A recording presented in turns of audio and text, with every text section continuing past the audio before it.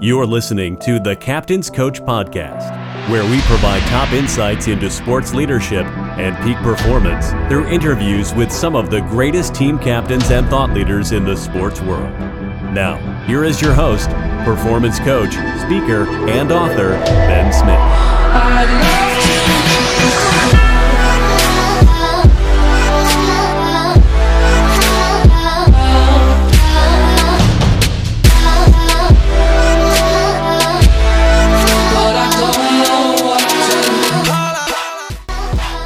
Welcome to the Captain's Coach Podcast. I am your host, Ben Smith, and I'm excited to talk to you about culture, what it is, and how we can change it. This is an imperative element to teams and organizations that I feel it's important that we talk about and make sure that it is communicated to these team captains, because they are a major driving force for culture within their team. So it's important due to this that they understand exactly what it is and why it matters, that they know what it is and that they take it seriously, and keeping and holding the culture that the coach and the team captain kind of believe in, that they hold people accountable to this culture that they have. So what we're going to do is we're going to go right into it. We're going to talk about what culture is, and we're going to go through some history, why it's important, elements, framework for change, and then a couple just pieces and points here and there to drive home what you can do to hold people accountable to your culture or impact change. So culture is a set of shared assumptions that guide what happens in organizations by defining what the appropriate behavior is for various situations. And another way that I like to look at it too is that it's a collective programming of the mind.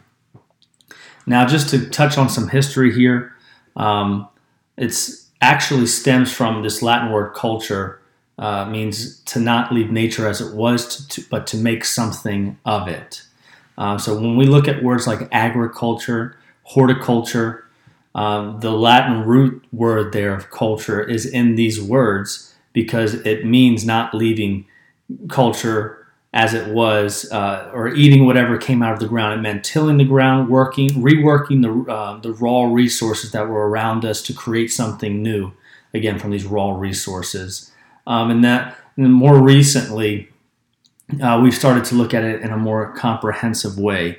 Sociologists say that cultures is shared beliefs and values and social practices of a sub or large group, in which we take everything within a group and rearrange it in order to express meaning, in order to express what we feel is true, what is real, and what is important. So when we look at things like music, what we're essentially taking is this raw material of sound and putting it together in such a way that it strikes emotions, but in a certain way that actually it becomes the glue of some societies.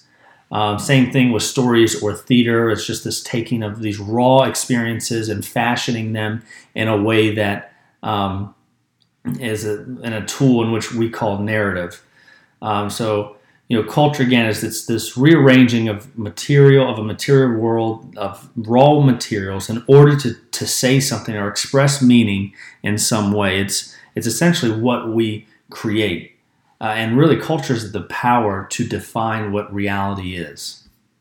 And so why this is important is because your culture is essentially dictating. It's dictating and telling, creating this narrative of what is important to you as an organization, and what is important to you, your purpose, and the things that you feel and believe in, are going to drive our actions. They're going to drive our behavior, which inevitably will determine our results. Now, there are three main elements of culture based off of just sociology and research, and that's underlying assumptions, values, and observable artifacts. And so you can kind of look at, when we talk about the elements of culture, you can kind of look at, think of an iceberg. And the underlying assumptions and values drive these observable artifacts. And so 90%, 95% of culture are things that we do not see. And the 5 to 10% are these observable artifacts that we do see. It's the behaviors, it's the slogans and the mantras and the things that are hanging on the wall, the language that we use, the interactions that we have. If somebody comes into your organization, what they see are all of those things are observable artifacts. So underlying assumptions are essentially the beliefs that you have. Everybody individually on your team has these on an individual basis, but your group and your team have these underlying assumptions and beliefs as well. Values are these principles of behavior, and underlying assumptions drive these values. I have a lot of funny stories about when we talk about culture because it is a buzzword. Everybody just says, well, you don't. If you're losing, you're saying, well, we don't have the right culture, or we need to change the culture. Every time some new leader comes in, it's like, well, we need to change the culture. That's the only reason that we're losing or we're not getting the results that we want. Sorry, that's just kind of a side note, but so many times I've talked with coaches who are really good coaches, and I'll say, well, let's talk about culture. What are some of the values that you have? And, they'll stop for a split second and then they'll kind of look around and they'll say, well, you can see we got 10 values. They're hung up here on the wall. Say, no, don't look at those. Don't look up at what is on the walls. I want you to tell me directly what your values are without looking at what the wall says. Because just putting things up on your wall does not mean that they're actually in your halls. It doesn't matter what's up there. What matters is do you know them? Do you fully and firmly believe in those? And because if they're not always on, if they're not always on your mind, if you don't know exactly what they are, if you don't have them memorized, then there's no way that you're going to actually be able to hold people accountable specifically and be able to communicate with clarity to your team what these values are. And one more thing about values here, which are the principles of behavior that are driven by these beliefs and underlying assumptions we have. A lot of times, one of the issues that we have is team captains, coaches will try to make a list of 15 of the values that they kind of want. I'm not saying there's anything wrong with that, but what you first off need to do is for each one of those values, you have to kind of weigh them and go through what's called the value test, which means that let's say that whatever your goal is as a team, if it's to win a state championship or a national championship, let's just say we're in high school, we're trying to win a state championship. The test is, would you be willing to lose the state championship to uphold this value? And if you would not be willing to lose that state championship game, 10 seconds left, you will win the state championship if you break this value. Would you do it? And if your answer to that is that you would be willing to break this value, then it's not truly a value. And the reason that this is important is because values, at the end of the day, might stop you from getting and reaching, this immediate goal that you have. But what it will do is if you can stick to these values and you do a great job at maintaining consistency with culture values and culture in general, you're going to create lasting success. And it's going to be something that is going to drive, again, sustainable success. And that's kind of what we're trying to go towards and move for. And then finally, after values, the last element here, which we kind of mentioned and talked about briefly, was observable artifacts. And again, if somebody comes into your organization, this is something that they will see.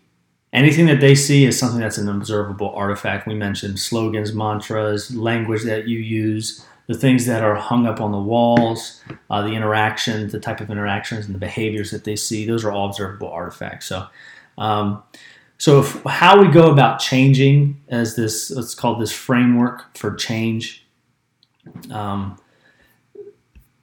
It starts here with unfreezing as the first step. So the first thing you have to do is analyze what is your current culture.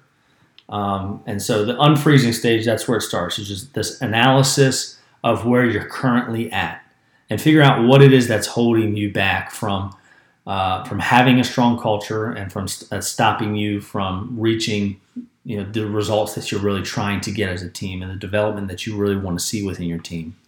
Then the second one is cognitive restructuring. This is where you create the vision and then you're able to actually influence the individuals on your team, communicate as to what it is that's holding you back specifically, why that needs to stop, and the vision you have for what the change is going to be for the culture within your team.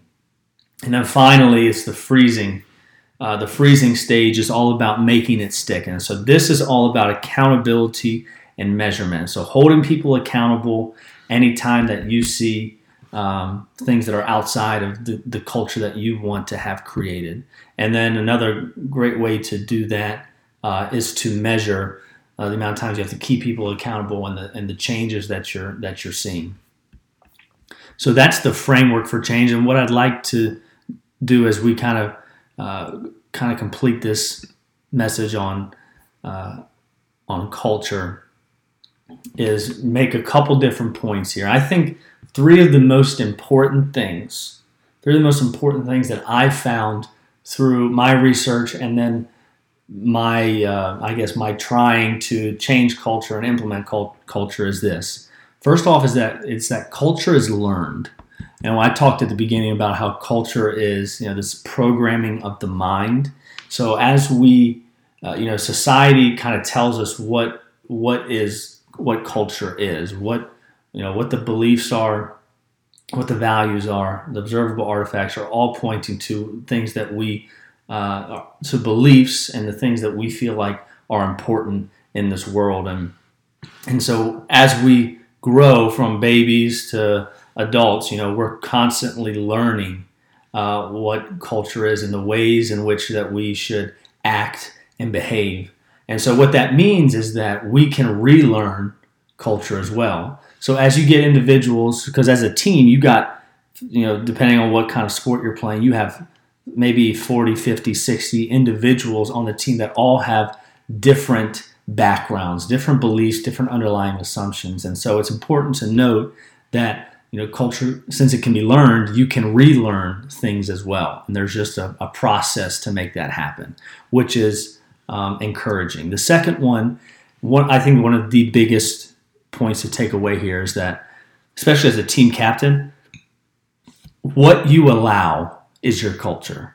So if you have a team you come to practice and there's gossiping that's occurring amongst your own team or with people outside, if you hear that and you say nothing about it, then gossiping is something that is a part of your culture within your team. If you have individuals on your team that are great leaders but are not great leaders, but they have this ability to lead, but they're leading through bullying tactics and scare tactics and out of fear, then those are and you don't say anything and you see it, those are the types of characteristics and culture values that you're allowing and promoting if you don't say anything. So just two examples there to kind of promote this idea that culture is what you allow. So that just goes to show and goes to prove how important it is to hold people accountable. Because the big thing with changing culture, implementing culture is consistency. You have to be consistent with what you say and then how you hold people accountable. You can't miss a beat there. It needs to be consistent. And finally here, for the third more important thing that I've come to find and realize is that going back to values, when I normally do this, with team captains and coaches, and we talk about how we can change culture, they go straight away to listing 15 to 20 different values that they want to impart on their team, that they want their team to embody. And again, that's not there's nothing wrong with that. Now, what I did was when I came into one of my first coaching experiences, I knew the way that we're wired as humans. You can say 100 different things, but they don't care. Athletes, they're not going to remember all of that. So it's not just about what you say. It's what you emphasize. And so I knew that to be the case, and one of the culture values we wanted to have that I felt was incredibly important was this idea of relentless effort, that we were going to give effort regardless of score and regardless of situation. We just always put in 100% effort. And that kind of just reflected who I was, and so it was something that I could easily model and something that I firmly believed and had no issues with. So at the end of the year, actually it was about a 4-month period there of a semester. They remembered one thing from me, and instead of trying to promote 15, 16 different things, because culture implementation takes a lot of time, a lot of effort, a lot of intentionality, and in companies and businesses and larger organizations, it's shown that culture could take anywhere from 2, 3, 4, even 5 years sometimes, depending on the size.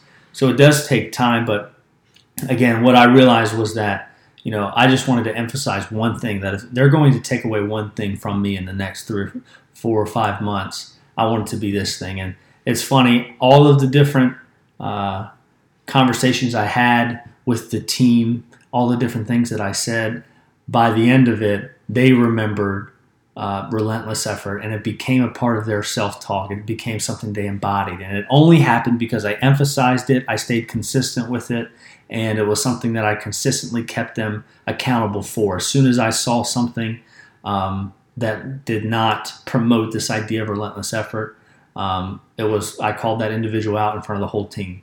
It was something that we talked about at the beginning and after practice every single day. It was something that was kind of notated. And so just to kind of, again, this is going to be the last couple seconds here. Just remember that your team doesn't have a culture. It is a culture. And 80 to 90% of culture comes from the coach and the team captain. Your team is a reflection of you. And the culture that you promote is essentially who you are, the culture that you have as an individual. So it's important that you gain clarity on what it is that you truly believe in, because what you believe in is going to determine your values, which will determine how you behave and the decisions that you make. And so it's important that you gain clarity on where those are actually coming from.